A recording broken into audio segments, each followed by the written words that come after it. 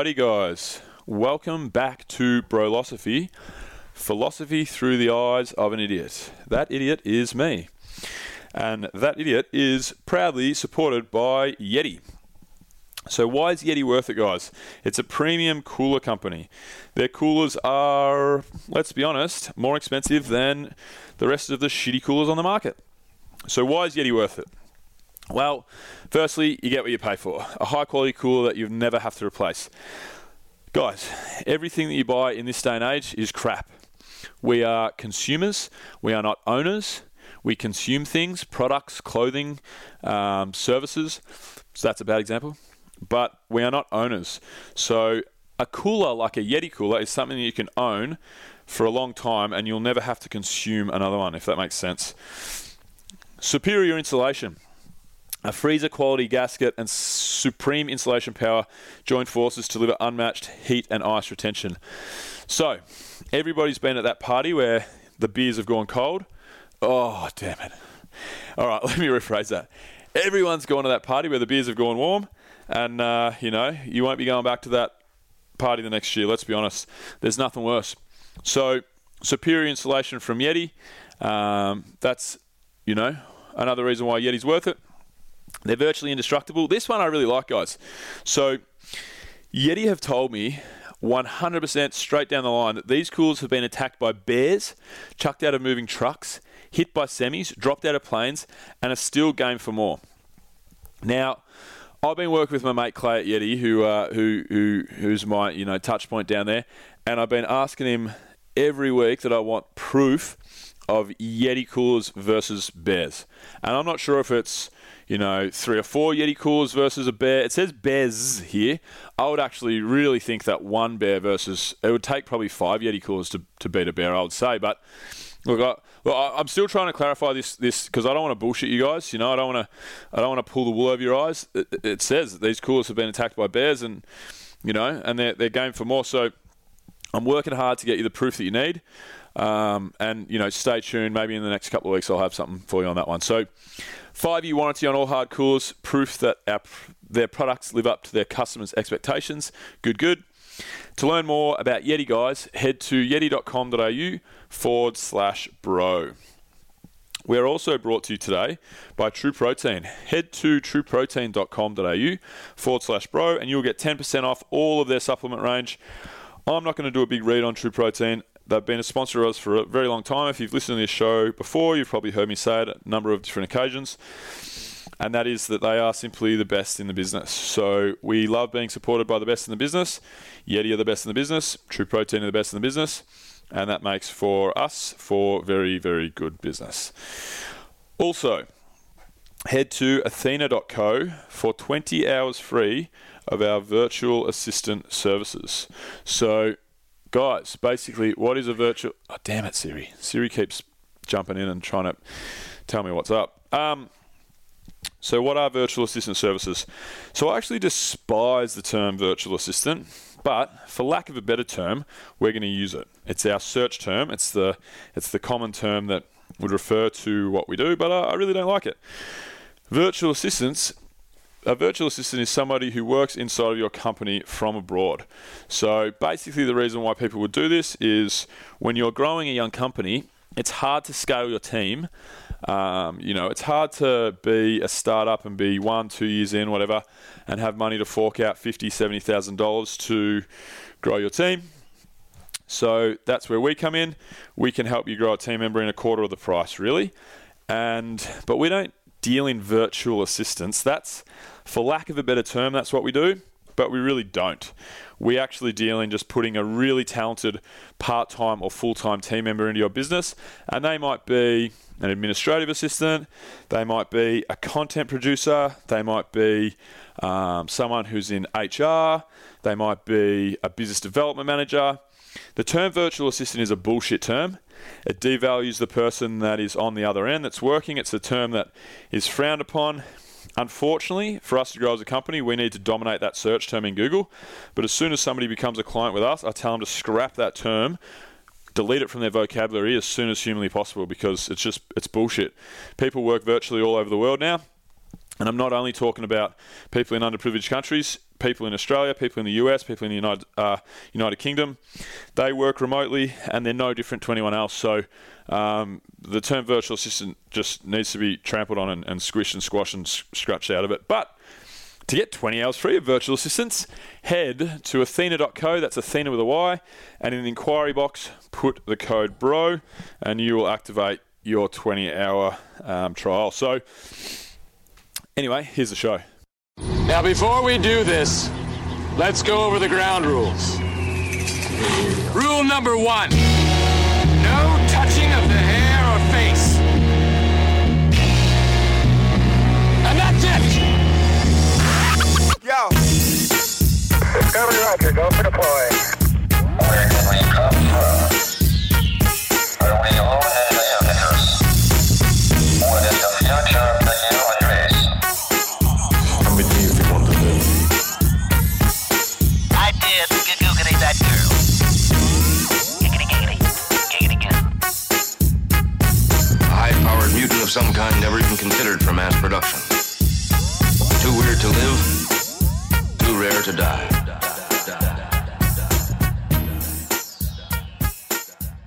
Mate, thanks for coming on the show. So, as you said, you're a bit of a self-confessed finance nerd.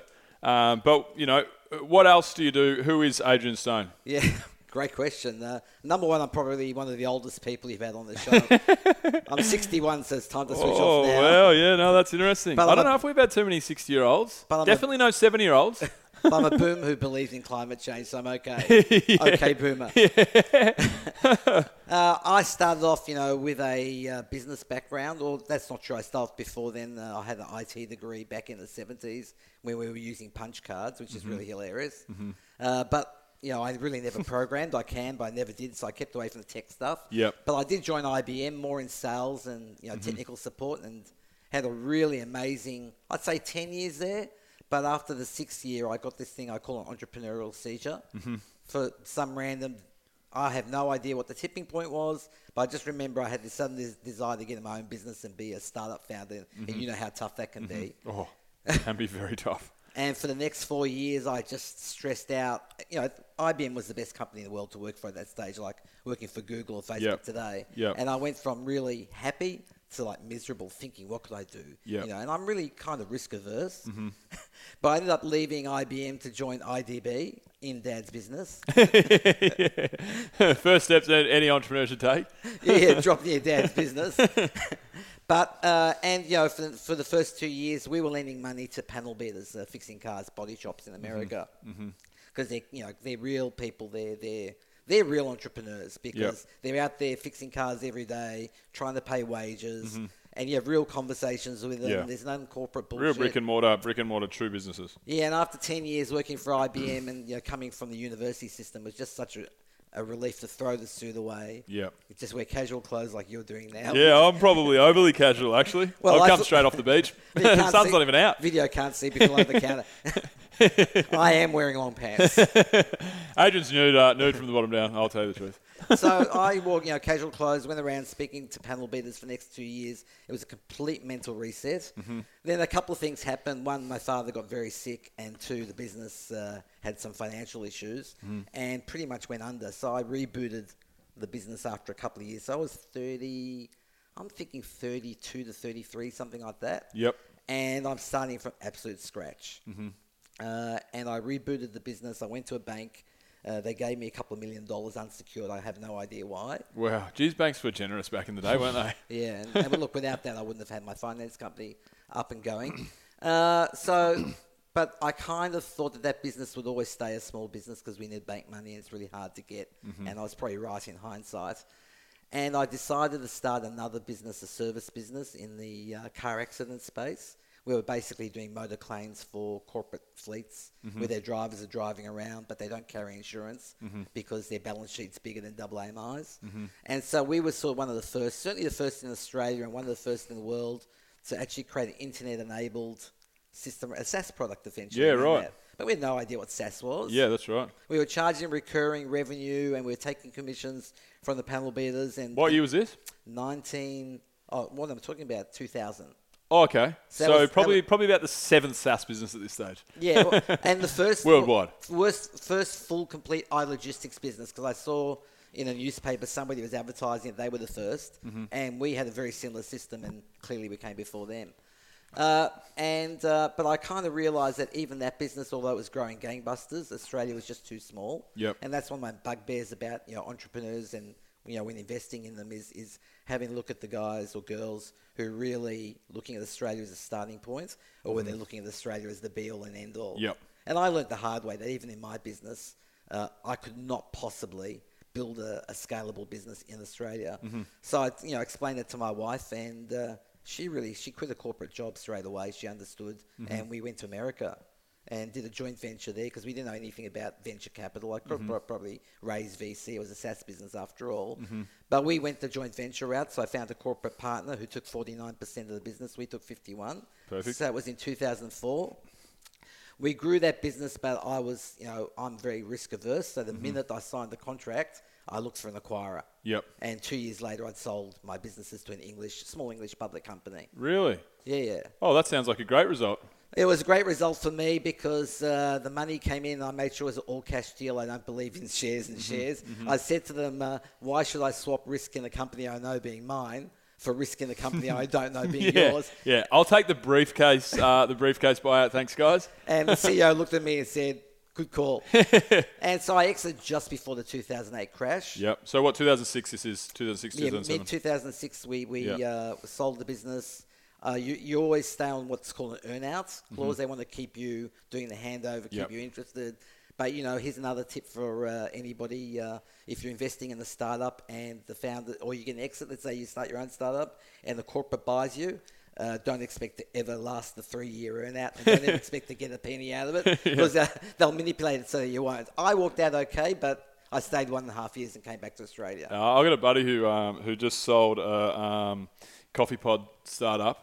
And he was supposed to be running the show for X amount of time after the sale, and I just emailed with him, and he's going free diving, and he's on holidays for a little while. And I think it was just like, yeah, cool, done my part here, and then Yeah, you don't want to be there, and actually they don't want you there. yeah. Okay, cool. So, so what got you into obviously everyone has their reasons for going into entrepreneurship. They see a frustration and they okay, I can come up with an idea to fix this. They have, it's one of their values they've brought up with through their family. Or what was it for you that grabbed you and just, forced you basically down the entrepreneurial path? As I said, first thing was I had that seizure. I don't know why I had it. Yeah. I tried to be an entrepreneur. I don't remember having a huge entrepreneurial streak, surprisingly. Especially being risk averse, like you say, self-confessed risk averse, chap. But they say that the two most powerful forces in the universe are greed and risk, fear, and I have the fear rather than the greed. So I'm no Gordon Gekko, but the funny thing is when you are an entrepreneur, you throw yourself into dangerous situations, and then you say, oh, hey, shit, I'm in the middle of the water with sharks all around me. That's when your fear, or for me, that's when the fear thing kicks in, and then I'll have to paddle to shore again. Yeah. So that's why I'm probably succeed as an entrepreneur, because I throw myself in. And then what? So shore is your exit?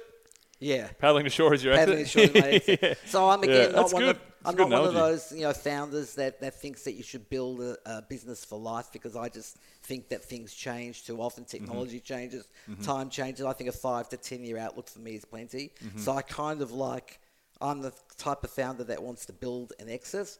I don't necessarily invest in startups exactly the same as that. I'll invest in any type of founder, but for me, that's just a sensible outcome to aim for. Yeah, right. So, and then did you grow up as you said, you're personal finance and finance itself is something that you're big on. Did you grow up just with being good at numbers, good at analysing, certain bits and pieces? What got you to that point?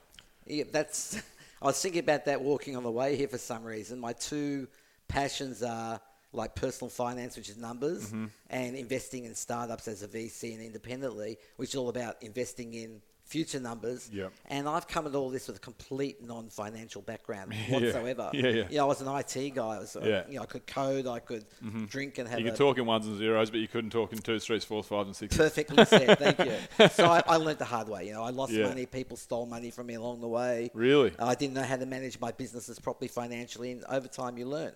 I definitely agree with that. I've been quite entrepreneurial in my life.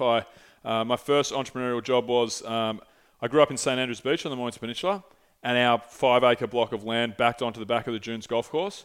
So my first entrepreneurial venture was me and my best buddy would go over to the golf course and we would steal golf balls, and then we would wash them and sell them back to the golfers.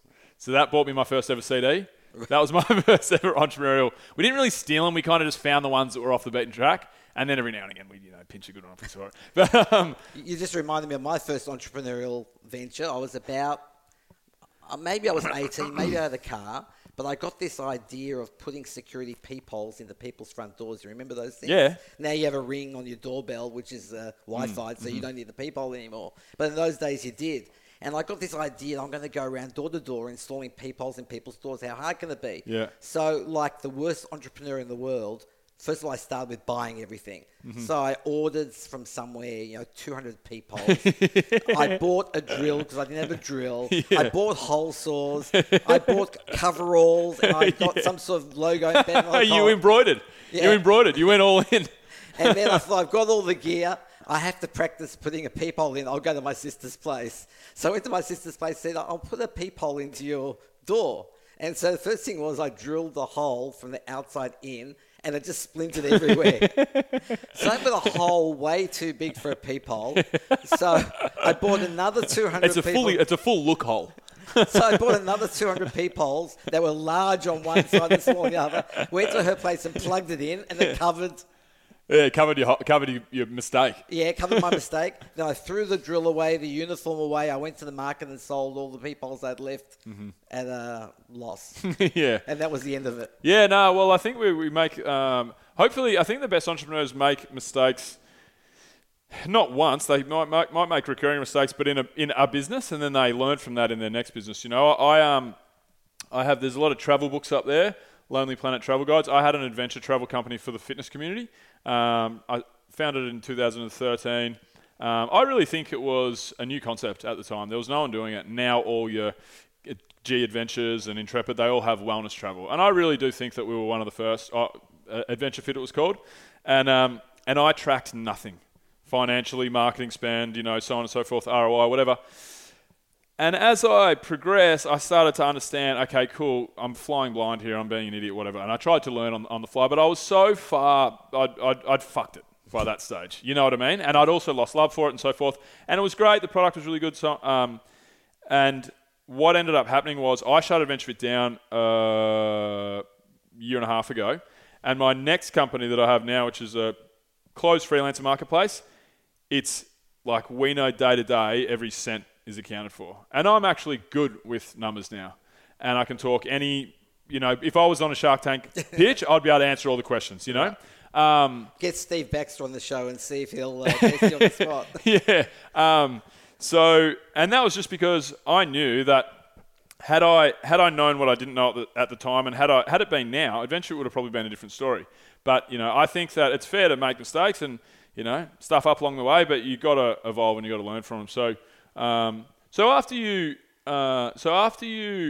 had the exit in 2006 though, so that was like sounds like it was quite a success. Probably financially was quite good. And so what was next then?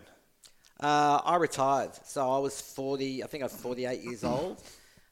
We decided somewhere in that time to come back to Australia. We had a house. We ended up selling the house because we figured... So you living in the US when you were doing this? Yeah, we're living in Chicago. Oh, right. Full on. Yeah, so we weren't expecting to live there. We thought we'd go for 2 years. I wanted my company to be 100% run by Americans. Yep. But it was such a difficult joint venture, such a difficult relationship. After a year or two, we said, we're going to stay for the duration. And then, of course, suddenly we sold the business unexpectedly early. I know I was looking for the acquirer, but it happened very quickly. So we had to reverse all that, sell the house during the crash, and we came back. But, I retired for a good 2 years, I'd say, either side of that. But, when you retire, I think it's even a long sabbatical, it becomes a struggle for relevance and meaning. Yeah. So if you're not like, if you like to play golf and that's your passion, then the relevance and meaning will be the competitions you have around golf and maybe beating your own, challenging yourself. But even that can only go so far. I don't know. I haven't tried that. Yeah. I like playing poker, Yeah. but I can't imagine myself going to Crown Casino every day and playing poker like some of the other old blokes I see there. And there's not a whole lot of meaning in bettering your poker game. There's enjoyment, and there's, but I think meaning is very important. Yeah, so I had, one of the things on my personal life checklist, which I created, and we can go back and talk about the personal finance side later. One of the things was I wanted to be a venture capitalist. Yep. I didn't know what being a venture capitalist actually meant. I didn't realize a VC meant investing other people's money. Yeah. What I really wanted to be was an angel investor, investing my own money. Yep. And I kind of figured that I had $500,000 in my budget for that, and I figured, well, if I invest in ordinary businesses, they each need a couple $100,000. It's like 1 or 2 or 3 businesses, and then I've done my dough, and that doesn't sound like fun to me. But I said there's these things called startups, and I asked around, and people said, oh, you get one of those off the ground for like $50,000. So I thought, well, if I invest in 10 startups, that's $500,000. I can have more fun and maybe more chance of getting a winner. Yeah. So that was my thinking at the time, and I met up with a couple of people in the space, one including Nathan Sampamon, who is founder of Inspire 9. Melbourne's probably first and best tech co-working space. I've been to Inspire 9. Yeah. I had a meeting there once. It's in Footscray or something, isn't it? Yeah. Well, it was one in Footscray, but the first one was in Richmond. Yeah, I've been to the Footscray one, Yeah. And so Nathan and I got chatting, and we thought, well, hang on, there's these things called, like Y Combinator, these things like called accelerators around the world. Why don't we set up one of those? And I thought, that's great. Not only do I not have to spend my own money, but I can spend other people's money investing in more startups. Yeah.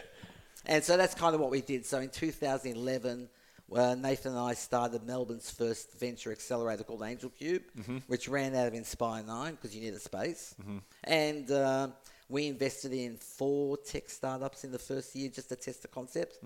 And then between 5 and 10 for the next 5 years. So we ended up with a portfolio of about 30 startups, including LifeX, who were a big Kickstarter project and do the Wi-Fi light bulbs. Yep, gotcha. Tableau, a fantastic book publishing platform. So when you do your book, that's where you'll go.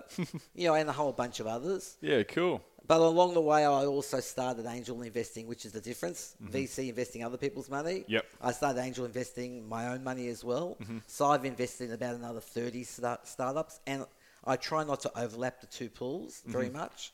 So, yeah. So your strategy when investing as a VC compared to your strategy as, looking after yourself as an angel investor, how does it differ, if at all? Yeah, no, it's 100% different. Well, one, the model is different anyway because the venture accelerator invests a very small amount of money into a cohort, which means 5 or 10 at the same time. Yep. And you take them through a 3-month process. Yep. So it's a bit more of a batch.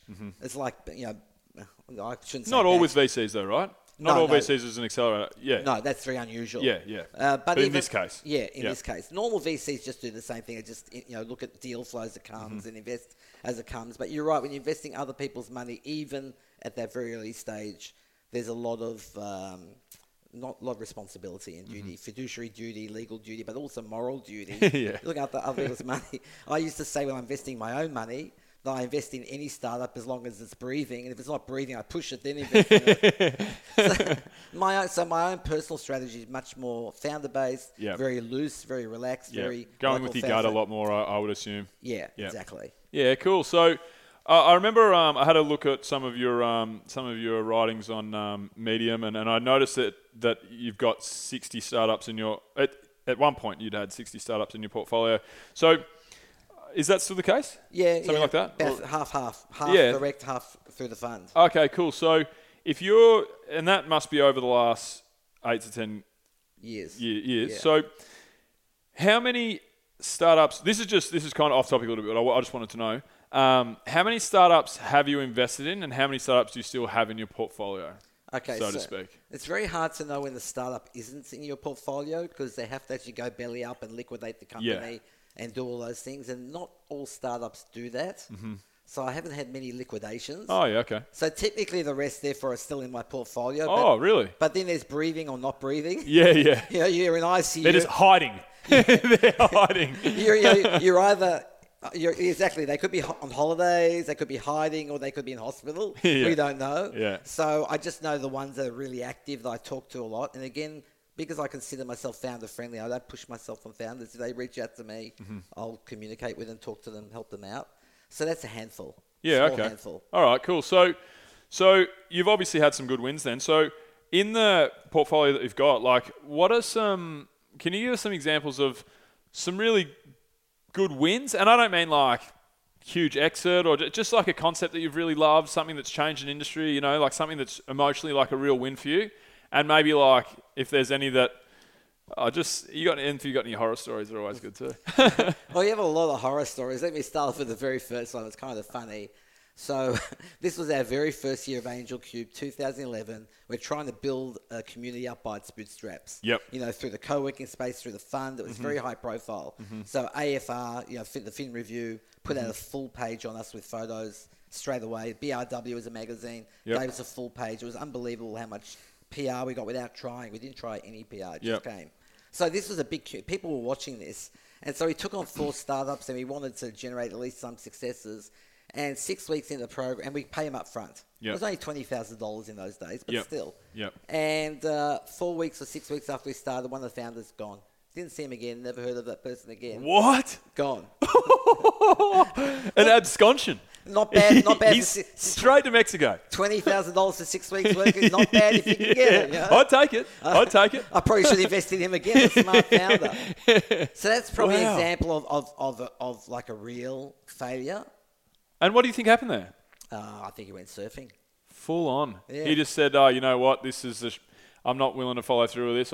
I'm off, and I'll take the I cash." have no idea. Gone. Never Far heard. out. Never. And this person was actually a pillar of the startup community before that. Yeah, They were right. almost a public figure in the space. No one's heard of this. Drop their person name if you since. like. No, I'm not dropping the name. In fact, I can't remember the name to tell the truth. But I spoke to Dave McClure from 500 Startups in San Francisco. He's probably one of the really early American accelerators. I think they've invested in like 2,000 startups. Puts us to shame. Anyway, I was chatting to him, and he opened my eyes to philosophy. He said, "Look, when you write this many checks, we don't care if somebody runs off with the money. Yeah. There's going to be failures of any sort. Yeah. It doesn't really matter." One of them happens to be theft.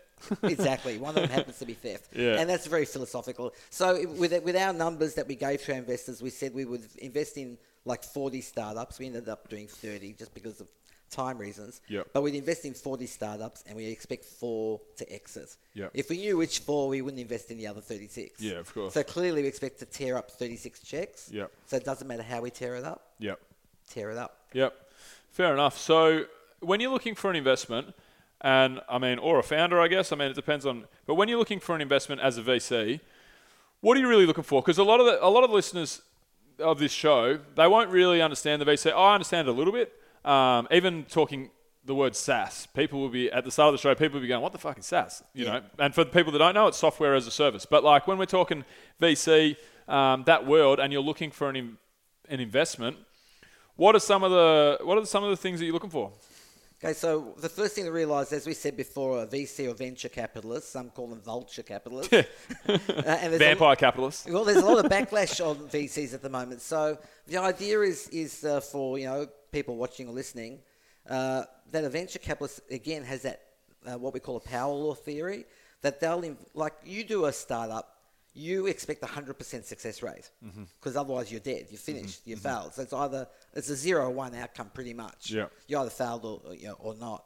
But on the other hand, if you reach break even, you might just sit on that break even point. That means that you got as much money coming in the door as expenses, and with a software business maybe doesn't take so long. It may be that you can make enough money for yourself to live on. Yeah. And think about whether you're going to keep it, grow it, sell it, whatever, over time. But as soon as you take venture capital money in the door, they take a board seat. They have a say in your company. They won't do it without a say in your company, as you would expect. They want you to go big or go home. Yeah. So now what it's like is instead of investing, instead of backing a baseball player, could be second baseman or third baseman, or BBL, there you go, perfect example. Instead of looking at someone who might be playing test cricket, venture capitalists are investing in 2020. Yeah. You got to go up there and bash the shit out of the ball. Yeah. And you're either going to go huge or you're going to get out. And they Yeah. don't care because they're making 10 investments like 10 batsmen. This analogy is going really well. Yeah, no, it is a great analogy. Well, use someone's this gonna again. someone's gonna hit 80 off 30 balls. Exactly. But then it's probably not going to be you, and they've just pushed you into a binary outcome. Yep. You no longer have the option to sit back and just reach break even and just see what happens. You're either in or you're out. Yep. Yeah. Yeah, that's interesting because I had a through Startmate, who I know you're a part of. I had a meeting with Paul Naftali recently, and because it was like I wasn't applying for the cohort or anything like that. It was through it was actually through the Commons. So it was like it was basically some advice over 30 minutes, and then if you showed promise, maybe you talk about the cohort and whatever. And then I remember Paul asking me at the start of the call, he was like, "So what are we talking about here?" He was lovely. I like this bloke. He was great to chat to. But he said to me at the very start of the call, he said, "So what are we talking about here? Are we talking win at all costs or what?" And I was I gave him an answer that was more along the lines of, well, you know. And then as soon as I said that, I thought, fuck, this bloke's not even going to pay attention now. No, he's you done. know what I mean? You lost him. Yeah, because you were supposed to get a second, because I know heaps of the Startmate crew, and I was really wanting to get a second interview, like you get a second one if you show potential or whatever. And then as soon as I said that, I was like, fuck. But I was just being honest, you know. But yeah, it's win or go home. So rule one, never be honest. yeah, That's a joke. I live my life like that. Yeah. But yeah, right, cool. So you have to have ambition is obviously number one. The founders have to be like, all right, cool, we're going to take over the world, and you guys can give some money and come along for the ride. That's kind of like what you want to see from a founder, I guess. And what we're seeing in San Francisco, for example, is a bubble. And if you read the TechCrunch and all the newspapers, you think that's truth. But right now, the venture capital money is chasing the startups. Whereas in the rest of the world, particularly Australia, the startups are chasing the money, as you would kind of logically expect. Yeah. So, you know, there's too many startups chasing too few VCs, even though a lot of money has come into the scene via the superannuation funds recently. So when you go and approach a VC, number one, VCs don't operate all at the same level. I'm talking about financially. Yeah. So they tend to be strataed almost like a building. Yep. And like an accelerator like we were running, I would call basement level. Yep. Like you're not really a full startup yet. You're taking $20,000.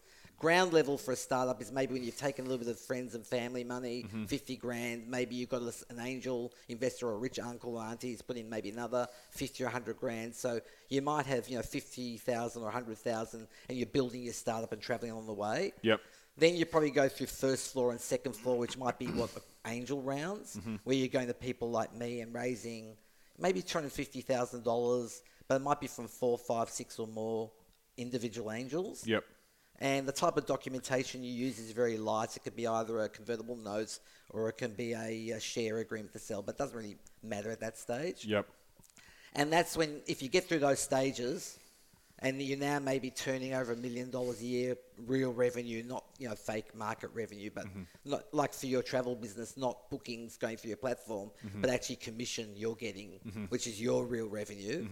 When you get to about $1 million there, you might start knocking on the door of the Paul Naftali's of this world, looking to raise $500,000, $1 million round. And that would be technically like the next round would be what they would call like a Series A, Series B, Series C. Would that be right? Yeah, probably a seed round would be an angel round, seed round. In Australia, probably the same. You're right. Yep. So in Australia, maybe it could be a Series A or a large seed, or the numbers get very murky. Yeah. All right. So let's use, because again, I understand somewhat of this, but I like to think how my listeners would be thinking, and I know my listeners would be thinking, what do people actually invest? So let's use maybe. Could you give us a bit of an idea?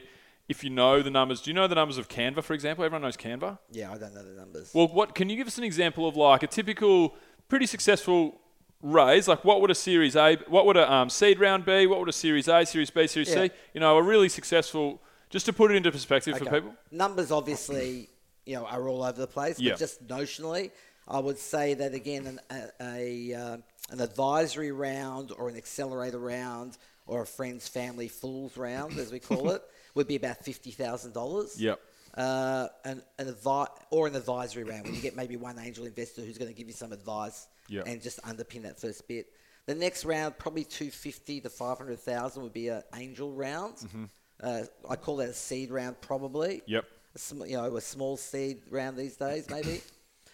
the next round would be a large seed round or even an A round would be probably $1 million. A B, $2, $3, $5 million. Yep. And then you're Whatever. probably talking about Australian Stock Exchange type raising. You know? Yep. Yeah, cool. All right. So, and then as a VC as well, so you're looking at, ambition from the founder, you're looking at the founder themselves. What type of companies are you going for? Like what type of business models, what type of industries, what really lights the eyes of an investor? Well, this is really topical because right now, especially in the USA, but also here, you're hearing about a lot of direct-to-consumer e-commerce brands. So e-commerce is coming into a reawakening. But the type is, where you might put a mattress into a box, slap a name, Casper, koala style. Yeah, find one from China, slap your own name on the side, and just sell online. So those direct-to-consumer businesses have shown a bit of a flaw in the venture capital model because venture capitalists typically invest in software, because they're high-margin businesses. You need a few smart, girls in a room, guys in a room, doing some coding, and you can turn out a product that you can sell for $50,000, $150,000 a month, and you don't need to do much of that to make a lot of profit. Yeah. So VCs love those types of businesses. They seem to like it even more if they're recurring revenue, which is why this software as a service thing. It just means that you're giving your client, be a business or a person, access to your software, and they punch your credit card once a month. Yeah. That's what a SaaS business is. Yeah. Canva is another really good example of that. Yeah. So Canva, has got some recurring revenue, and they've got some transactional revenue, but mainly recurring. And they're growing like gangbusters. And that's what VCs are really looking for, high growth. So software businesses really give you that.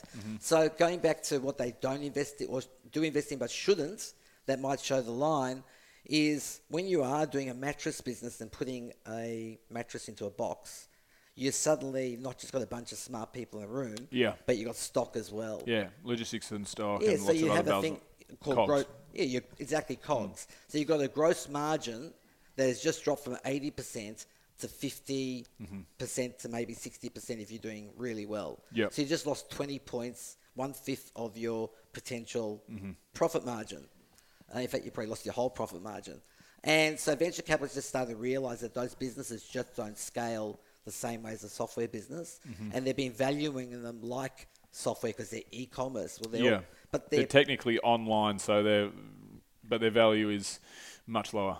Yeah, they're really traditional businesses dressed online. So I think venture capitalists now are starting to make distinguish between businesses that are software businesses or technology business, can be hardware as well, versus businesses that are enabled by technology. Every business nowadays is enabled by technology. That's At right. Shopify, you're an e-commerce business. Yep. So there's no reason why venture capitalists should pay you huge multiples. Yeah. Yeah, you can be a bricklayer that brings in all of his business through Facebook ads, and you're not exactly a software business. You're not going to have that same multiplier. But if you're a bricklayer who buys a brick printing machine, then you're just a better, more profitable business, but you still haven't got scalability, so you're still not investable. But if you're a bricklayer who invents a 3D brick printing machine, is first to take it to market, and can show some signs that people want it, you're going to have 75,000 VCs chasing your door, throwing the money at you. To anyone listening, there's a business idea for you if you're not already onto it. 3D brick printing.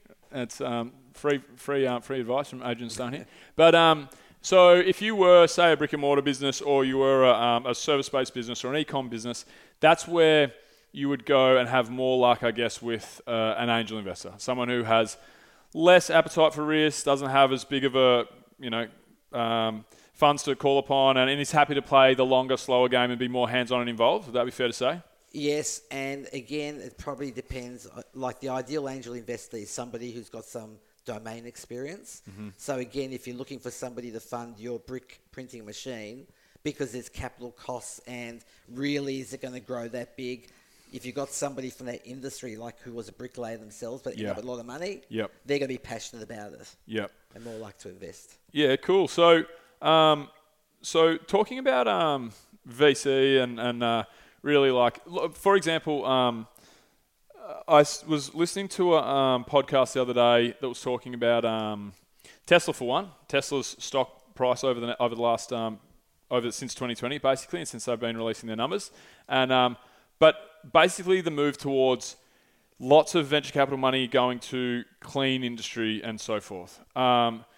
So can you talk to me about that? I mean, I know StartMate just ran a climate cohort, and I want to learn more, and I want to actually, I'm hoping that you give me the answer that I'm looking for here. But like, is clean industry and I mean, I guess the climate industry, is that basically a real rush for VCs and for startup founders and so forth? It's definitely a rush for startup founders because they're motivated by social need and things other than money. It's a rush for VCs, most VCs, because it's a potential gold rush, not because it's necessarily climate changing. I mean, whether a VC, no, that's right. Whether an individual VC or partner at a firm has those thoughts, and they probably do because they're probably younger and they're more likely to have those thoughts. They can't direct their fund to invest anywhere other than where they're going to get the best return. Using a model. So unless that VC's been set up specifically to do social impact, and there are some, and more growing all the time.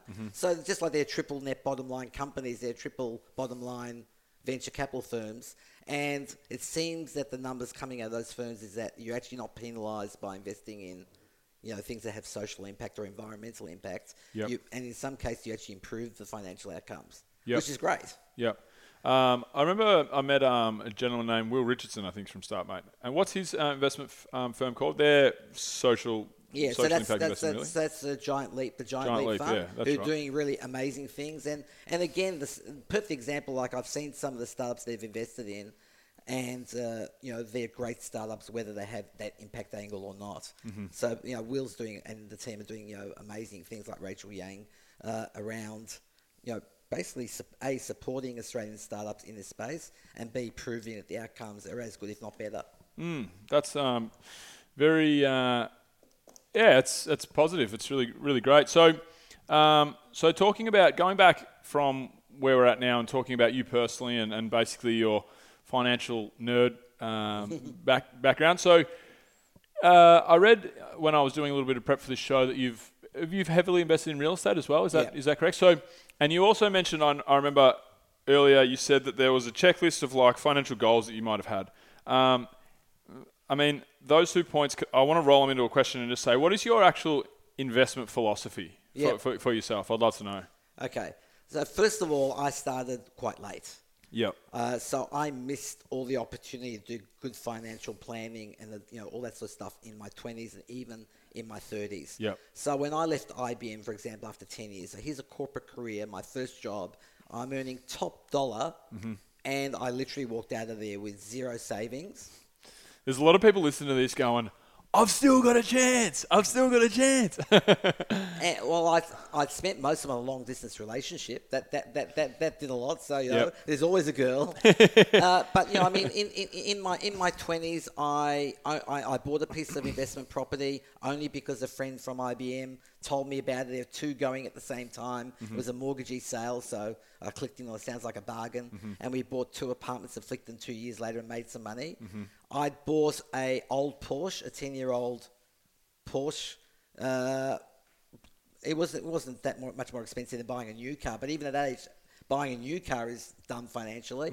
But I actually made more money when I sold that than when I sold the apartment. Man, I was really surprised when you said when your second investment you're talking about was buying a car. So how did you do that though? Did you fix it up or fluke? Yes, sorry, we did. We changed the colour of the car from lime green to red. Oh, that would have made... There's an instant 20%. But my friend and I did it in his backyard together. I. Well, there's you've just lost 20%. Yeah, we did the interior of the doors in spray cans. Right. So there's the minus 20%. Shit. So that was just lucky. Yeah. I mean, that car would be an amazing investment now. Those are going for hundreds of thousands of dollars. They would have probably, re-scraped and turned it back to lime green. Yeah. But so I really came with no financial knowledge, and my wife was pretty much a breadwinner.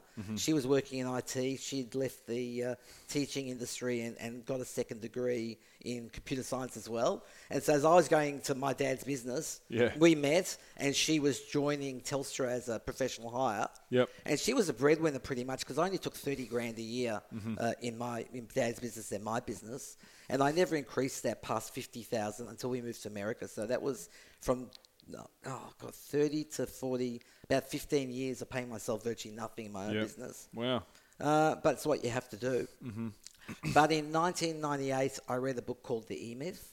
I love that book. It's amazing. Best book. Yeah. But like most books, it tells you what to do, doesn't tell you how to do it. Yeah. And I eventually joined the consulting program, which is ridiculously expensive, for like 2 hours on the phone with some person a month who probably read the book a week before me. But having Is this through the E-Myth? Yeah. Oh, they were selling. So that book was kind of like a lead gen. Really, was it? I had no idea. That's such a great lead generation asset. It's one of the best books, business, books I've ever written. That program, the consulting program, which helped me think through and forced me to think through every aspect of my business, changed my business completely, systemized. It made me change the IT, and that was the other story. Awesome. But the other thing it did was it said, look, you're not in business. That's not your life. The whole job of your business, except for a very few founders whose whole passion is to is around their start, is to change the world. Elon Musk, for example. Yeah, perfect example. Okay, he'll throw all his money to do that. But 99% of people are trying to do that, but also to make a living and get a payday one day. Yeah. And I had no thoughts around that. My business was breaking even. I had no money in the bank. My wife was working. We had 2 children. This is the business that you eventually exited. Yeah. Yep. Yeah, so this is 98. So it's 6 years before we went to America. Yep. I had no thoughts about going to America. Yep. And I read the book, and the very first thing in the book, it said, listen, buddy, work out what you want to do with your life and whether you want to be working or not. And when I sat down and did a life plan, I realized I didn't want to be running this business for the rest of my life. I wanted to travel a bit. I wanted to invest in startups. I wanted to write a book. I wanted to do various... Actually, I didn't want to write a book. I wanted to do public speaking. Yep. I love getting up and speaking to people. So that's what I wanted to do. And I realized all of that required time. And you don't get time while you're running a business. So I knew I would have to sell the business and fund that lifestyle. And that's when my personal finance journey began. Right. Because I worked out that I needed to sell my business for a very large number, and hence the idea of going overseas. And the reason why was I needed enough money in the bank to fund what I thought then would be a $250,000 a year lifestyle, which sounds like a lot if you're earning 50 or 100K. Especially when you're doing those figures at in 1998 also. $998. You're really you're living on a yacht. Yeah. Basically. Well, I wanted to travel, and so that's business class flights, 2 Yep. or 3 times a year, right? That's Yep. what it is. Yep. That's the type of life I wanted to put my kids through private school. That was the way it was. Yep. I wanted not necessarily to have a holiday home, but I wanted to have a couple of nice cars. Yep. It's the way it is. And I wanted the freedom to do all that without earning money. And, and I wanted to be able to invest in startups. And that was a number I came up with. Yep. And starting from 0. So that number had to come from, well, you multiply that by 20, that's my rule of thumb, which simulates a 5% return. Can you say that again? So Okay, so I worked out I needed $250,000 a year. For Yep. you, it might be 50,000 or 100, 150, doesn't Yep. matter Yep. what that number is. That's your personal number you just got to come up with for yourself, you multiply it by 20 you which mean simulates a 5% return. Yes. Okay. Cool. Which means I need to have about $5 million sitting in assets, passive assets. And as I said, I was starting with 0. So I still had my business. It was still a small business. Didn't have thoughts of going to America at that stage. But what I did do is I bought my first piece of commercial real estate. So remember, I hadn't bought any investment real estate since I was working for IBM 20 years before that. We'd bought our own house and we're busy paying off a mortgage and a little renovation like every other couple does. My wife was working. And what I did was I used my cash flow from the business to actually buy an office for the business. So I bought a piece of real estate just over $1.25 million using 0 down payment and 0 of my own money in the bank. The old 105% mortgage. Yeah, well, 105% I loan. stretched the payments from my customers and my suppliers out enough to give me a buffer of cash in the bank, and that became my deposit. Because as you stretch out payment times, more cash comes in from your client than you're paying out. So you build up a little bit of a cash buffer, which you have to pay back eventually. Yep. So that paid the deposit, and then the profits of the business, I kept a real tight control of expenses for the next year, didn't add staff as quickly as I needed to, held back on doing a few things I wanted to, but that paid the mortgage. And then a year later, the business had grown sufficiently that I managed to fix up my timetable paying suppliers, and I managed to keep up with the mortgage payments without stretching the business. Fixed up your timetable paying supplies. So that was my first foray into real estate. And what age were you then? 30, late 30s. Gotcha. Interesting. Yeah, cool. My dad's favourite book is Rich Dad Poor Dad. So he has invested in a decent amount of real estate. Had some good wins and some could have beens and so on and so forth. And he really drilled into me to buy real estate when I was really young. I bought my first house when I was 19 actually, and then had I bought my third place. I don't know whether I had three at any time, but I bought my third place by the time I was like 22, 23. And I basically funded my travelling all around the world throughout my 20s with the equity. Yeah. Like I would come back from a trip. I spent about 18 months travelling. I'd come back from a trip, refinance, do a renovation, do whatever I needed to do, and then I'd go away again. You flip it to make enough money to go away again. Yeah, pretty much. And I've been to nearly 50 countries, and I wouldn't change a thing. I don't have any real estate anymore. I started my business, and then the idea was to have one property at all times and then start the business. And then all my money went into the business. But so going back to the philosophy thing. So if you were so obviously you had your exit, you started investing in real estate and so forth.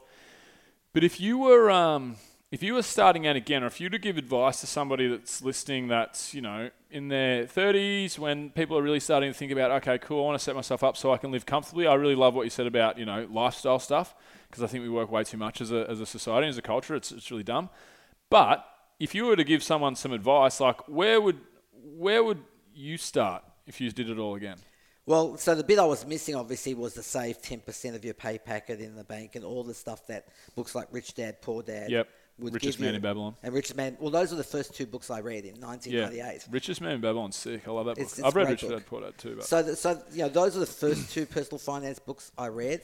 And I'm in my late 30s and thinking, what the fuck have I missed out on? Yeah. It opened my eyes. So I'm on this parallel journey, one, to grow my business in a way so I could get to this large number. Yep. But two is I may not ever sell the business. So I've got to invest as much money as I can along the way. So I actually made my first money out of investing, earning $50K a year from my own business. It's not like the business was generating millions. That wasn't until years later. Yeah, you didn't need a heap to start. Yeah, so the first thing I did was I started reading every single personal finance book that I could get my hands on.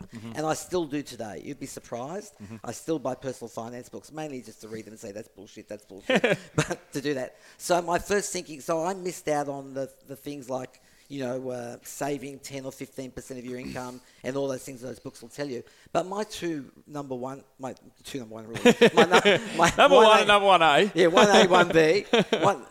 First of all, earn more than you spend. Yep. And that's very powerful because most books you read will say live within your means. I say make your means as large as possible and then don't spend it. Yep. Because that difference, if you just focus on money saving and cutting out the lattes and doing all that sort of stuff, you're going to focus on thinking small. You try and save a coffee here, a coffee there, and your life is really shit in doing that. So what's the point? I say rather lift the lid on what you're earning. So if you've got a job, then start a side hustle.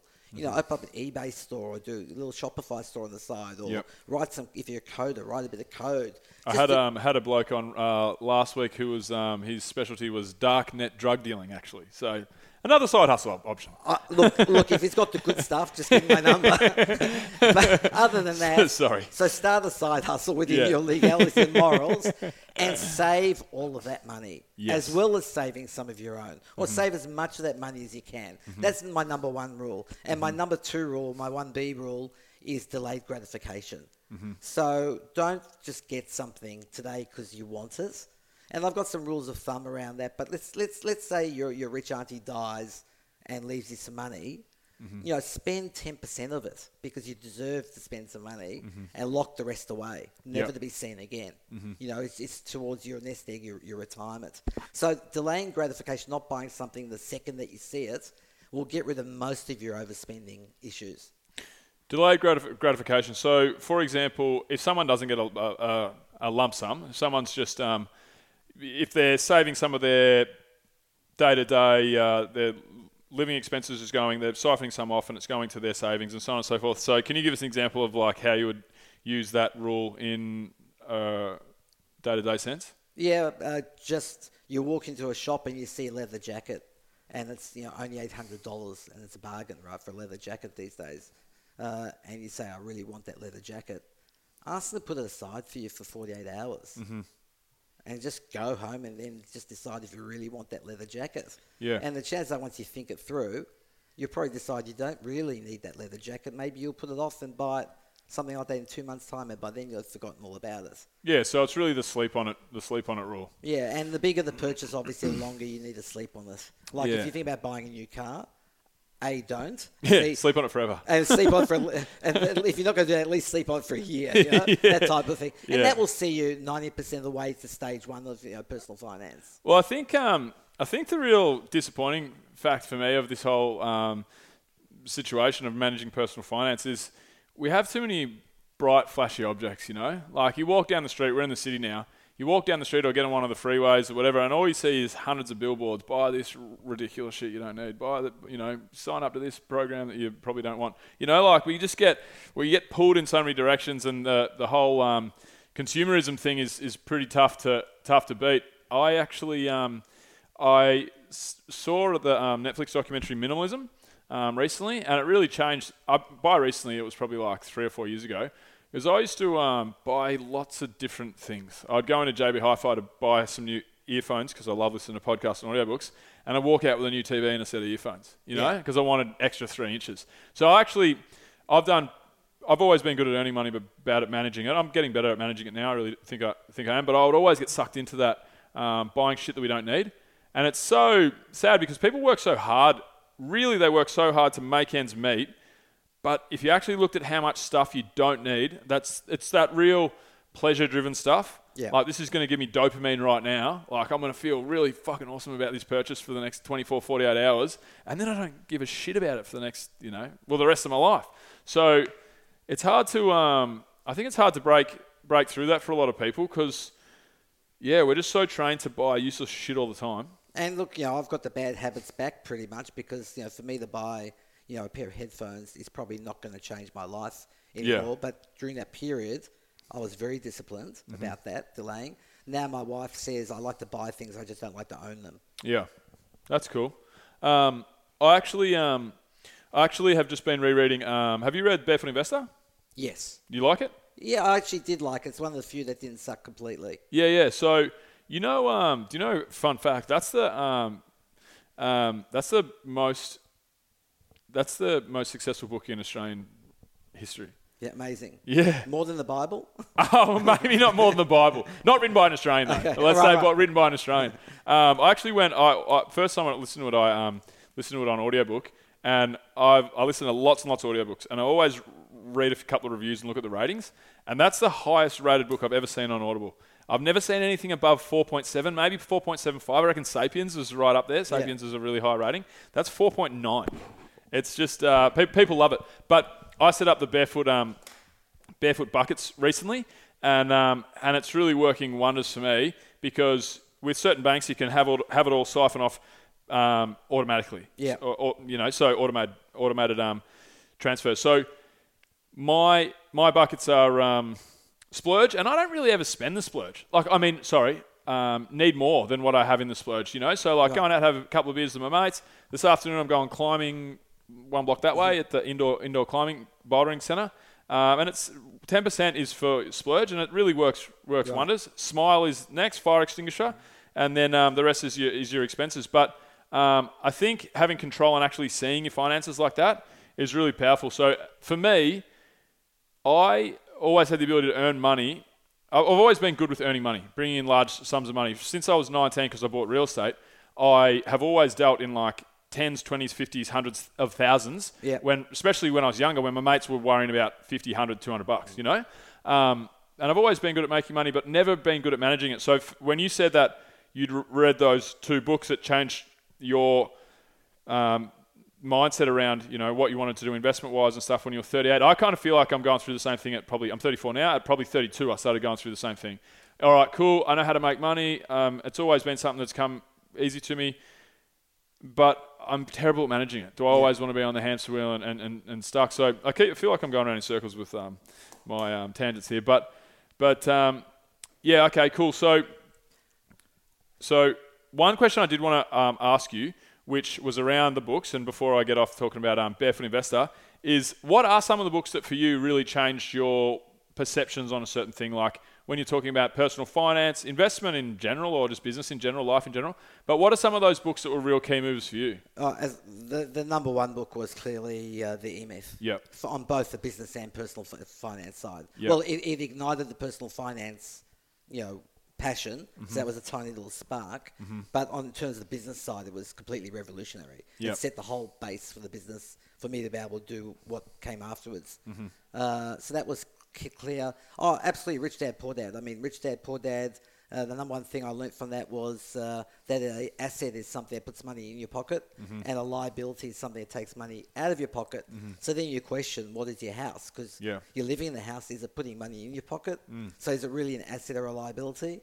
And by the way, I suggest that people do buy a house because we're just not disciplined savers. So the very, what the house will do for you is it forces you to build up whatever the house value is over 30 years. Whether you keep living in it or whether you're paying rent somewhere else, but at least it forces you to have an asset.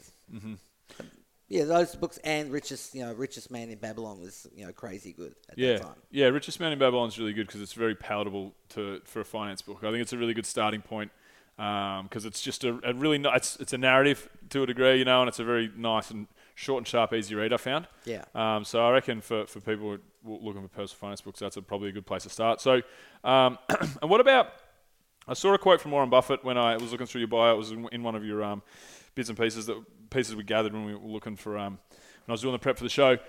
So what about like investing in mutual funds and so forth, or shares and the like? So obviously there's the VC and angel investing that you've done, and you've obviously talked about real estate, but what are your thoughts on, what are your thoughts on shares and funds and so forth, and also in comparison to real estate? I'd love to hear your thoughts on that. Well, there's two aspects of that. One is investing, and one in order to grow your wealth, and the other one is investing in order to maintain your wealth.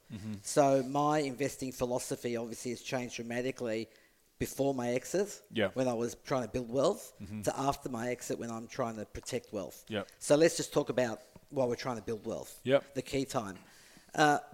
I think that's when you've got to take a lot of risks. So investing in mutual funds and keeping the money in there for a long time guarantees you, I think I've done the numbers, basically in the US, I think it's 9.5%. In Australia, it's about 8%, something like that. Guarantees you. That's not going to make you wealthy, right? An 8% return, you have to save half your pay packet for 40 years in order to beat inflation and be able to retire. Yeah, that's right. Inflation's a killer. So that's not, 40 years does not sound like, getting rich to me. So I think that you need to take a few more chances. So, if you've got domain experience, or if you know something about where technology is going, then I think you can afford to take a gamble and maybe, put 10% of your money into like Tesla stocks or, some, the only stocks I'm investing in now in the risk part of my portfolio are marijuana stocks. Because I just believe in the long-term view of marijuana. Not that I'm a partaker, but I understand the industry. Baby formula stocks I was in because of China. I've just sold out of those, and China's pretty much closed the gate. So what do you mean by that, out of the China? Like, can you elaborate? So in China, there was a big case about, I can't remember how long ago, it was 10, 15 years ago, but they're putting paint thinners in baby formula for babies. So there's been a big flood of Chinese money going into Australian dairy companies to produce baby formula for the China market. And it was less regulated than now. There's been a lot of money made on the way. And I invested in a couple of, startups I saw and on the stock market and made a decent return. And China's just put more roadblocks in the way now. So that's sort of dropped away. But anyway, so that's my risky part of my portfolio. I don't invest at all in mutual funds at all. Real estate, I feel like, well, you've got the evidence. I mean, you can go put, I don't know how much money you're putting down on the property. Oh, I'll tell you, fuck all. Yeah. As a 20-year-old, 19-year-old kid, I, through the Australian and Victorian governments, they gave I can't remember what it was, but it was like $18,000. My dad gave me $15,000 from a $1,000 block that was on a title that he bought years earlier, me and my brother. lent me $15,000 and I saved about bloody $7,000 of my own money. So $7,000 I was able to leverage into a $200,000 property, which, you know, in Frankston, it was an investment in Frankston, and Frankston was supposed to boom, and it's always said Frankston's going to skyrocket, and it's so much potential. It really never did or never has. It was the biggest, but still, you know, it would have, over the 7 years I had it would have gone up 5 to 7%. Yeah. It really did actually underperform a little bit, but that's, you know, $15,000 per year I was able to leverage from putting down $7,000 of my own money. Exactly. Exactly. So I think that when if you're trying to build a larger number that then you can earn and save. If you want to work 40 years, don't listen to me. Just buy a Barefoot Investor and just do what it says, and you'll be fine, right? Yeah. I'm just trying to get you out of that, you know, in 10, 20 year time frame, which is not so easy. I want to get you out of there, you know, with an increase in lifestyle, not a decrease in lifestyle. We want to be on the boat at 40. Yeah, and I'm not saying whether it's going to be a 120-foot boat or a 20-foot boat. But you want to be a dinghy. You want to be on a dinghy or better, right? But you can have a day off to go and get out on that dinghy. Exactly right, or 2 days off. You know? So that's you can't just save your way to that sort of lifestyle in that time.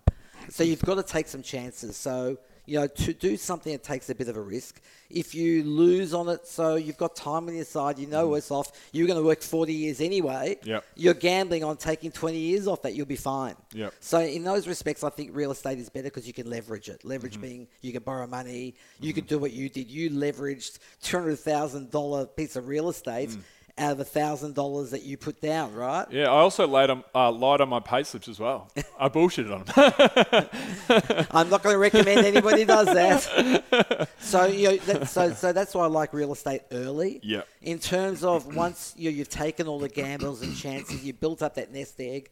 I think it's very important to protect it because now it has to last the rest of your life. So how old are you, Ruth? 34. 34. So let's say you've got a 20-year plan. Let's say we get you out of there at 54. And you're going to say, you know, 49 or it's bust, right? So we'll get you out of there by 50, compromise. So you're retired at 50, so that's 16 years. Well, that's actually not that far away, to be honest. 16 years doesn't sound like a lot. No, so we have to build, you know, you have to go on the fast track, exits, but then when you're retired at 50, you're living to 120, man. There's no issue these days. Bloody oath. You know, you're going to want to be healthy living to that. I want to be better looking than I am now when I'm 80. Miracles, yes, miracles, mate. No, we're aging. We're cracking it. That's the biggest thing you want to invest in, cracking aging. 100%. It's. Who's that bloke? There's a futurist. Kurzweil. Not Ray Kurzweil. Another guy. Kurzweil said that there's been a child born that'll live to 500 or whatever he said. Yeah. There's another guy that. So the time that money has to last you is forever. And that's when I still like real estate because to me, real estate is one of the few asset classes that you and I can understand where the income goes up with inflation because you'll get rent and rent's going to increase roughly with inflation over time. In fact, on commercial properties, it's actually written into the lease. Yep. But even on residential properties, we know that rents go up over time. Yep. And because rents are going up, the underlying value of the real estate goes up as well, roughly in line, because there's formulas, you know. Residential real estate gives you roughly a 4% return. So if it goes up 20%, then the value goes up 20%. So both the capital and the income is protected by inflation over the long term of your retirement. Yeah. And so that's why, even though I'm, you know, this VC who invests in tech startups, that's only a small portion of my net worth. Yep. And I've got marijuana stocks and all these That's things. the risk portion, like you said. Risk portion, which I'm overweight on. I understand I'm overweight from what I would recommend other people. Yep. But the bulk of the rest of my money is all in the 100% owned piece of real estate. And I'm hoping that the rents I get are enough to sustain me so I never need to sell any of the real estate. Yeah, cool. That's great. So you got your risk. What do you call the other part of your portfolio? You've got your risk and you've got your what? I don't know, safe. Safe, yeah. Yeah, passive. Passive, yeah. Well, it depends on what stage. Again, before you're building up that, you know, large nest egg that will let you stop work, it's the risk part of the investing part of your portfolio. After you retire, it's the passive part of your portfolio. So we have a terminology change. Yeah, cool. One question that I kind of want to ask, and I asked a very similar question. Like, obviously, you want to look at it from personal finance. You're kind of an expert in that, I guess, or like people can take what you say and really, take the advice and run with it. But also, before we wrap it up, I wanted to ask you another piece of advice that you could give to the listeners and stuff, and it's around entrepreneurship. Because so many people have great ideas, they see an industry, they've worked in it, they can change it, they can fix it, they can make it better, but a lot of people sit on their hands, they, for whatever reason, they procrastinate and they never actually jump off the deep end, I guess. But what advice would you give to somebody who's looking to become an entrepreneur? You got to be prepared to take the risk. So the problem is the longer you wait, the more of a safety net you build up. And also your expenses tend to increase as you get older. Mm-hmm. You get kids and you become more risk averse. And that's certainly what I felt. Mm-hmm. So it became harder and harder and harder to get out. And I made a spur of the moment decision. I mean, my father and I hadn't discussed me joining the business. It was a one-man business. It didn't look like it could afford me to me. He insisted it could. And it was really just a decision over a very short talk like we're having now. Mm-hmm. And I left and joined it. But it was like when you approach a swimming pool and you know it's going to be cold, and the longer you think about it, less likely you are to go in. Yeah. You've just got to dive in. Yeah. Sometimes. Yeah. No, well, that's great advice. So, Adrian, your future, the next 5, 10, 20 years, whatever it looks like, what do you want to be doing with your time? Where do you want to be going? What do you want to be, what's the next 20 years look like for you? I've kind of made the decision already a year or so ago that I was going to stop investing in tech startups. I've done, that 60 times. Mm-hmm. I wrote a blog post about what I call the half-life of an investor. I'd say investors are like uranium. Yeah, I read that actually. Yeah. So, and I'll have to eat my own dog food. And what that theory basically says is for every 6 months after my last investment, my use to the next investor, the next startup I talk to, halves. Yeah, right. See, a lot of these angel investors and advisors in the startup space, and you say, okay, what have you invested in and when? And it's got to be at least $50,000 invested, not a small 10 grand one, mm-hmm. Please, So, mate, when was the last time you actually invested in a startup? And you find it was like 2 years ago or 3 years ago mm-hmm. when they sold their own business, and they're giving you advice now. That's dated like smelly cheese, Mm-hmm. So I have to eat my own dog food and realise that it's probably been 6 months or 9 months since I've done my last startup investment. If I don't do one again in the next 6 months, and it's probably time to walk away from doing, half of this type of talk. Yep. And anyway, I want to do the next phase, which I've been putting off, which is now to write my personal finance book. Yeah, cool. Yeah. Great. So it's been sitting in my head for 8 years. I wrote a personal finance blog under a assumed name in the late 2008s, which I won't name. It's just embarrassing. Yeah, fair enough. But it forced me to get my ideas down. Yeah. And now I just need to turn it all into book form. Cool. That's great. Sounds like a great project. All right. So, Adrian, anyone that's listening that might be interested in what you do and want to learn more, or maybe just want to see, some of the things you've invested in or read some of your writings, where can they go? Anything you want to plug? Where can people find you? I would say that anybody who knows me knows I'm addicted to Twitter. So the best place to go is to follow me at smalltimevc, because I am a small-time VC, at Twitter. And follow me and reach out to me. And I hold office hours, which is what you talked about before. Mm-hmm. When Paul Nath and I meet you for 30 minutes, we have a term, because we have a term for everything in this industry. Yep. So it's called office hours. Mm-hmm. So I often post up on my Twitter profile a Calendly link to open office hours. I'll meet with any founder. But again, oh, really? Cool. Again, I feel my worth is reducing quickly. So, Getting quick, yeah. All right, no worries. Well, Adrian, it's been a pleasure. Thanks for coming on the show. Thanks, Bill. And that's a wrap. Cool.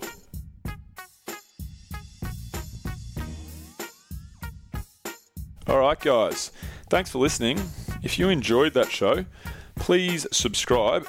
To subscribe, you can do it on all of your listening devices. You can subscribe at Bill Kurt TV at YouTube. And that's it.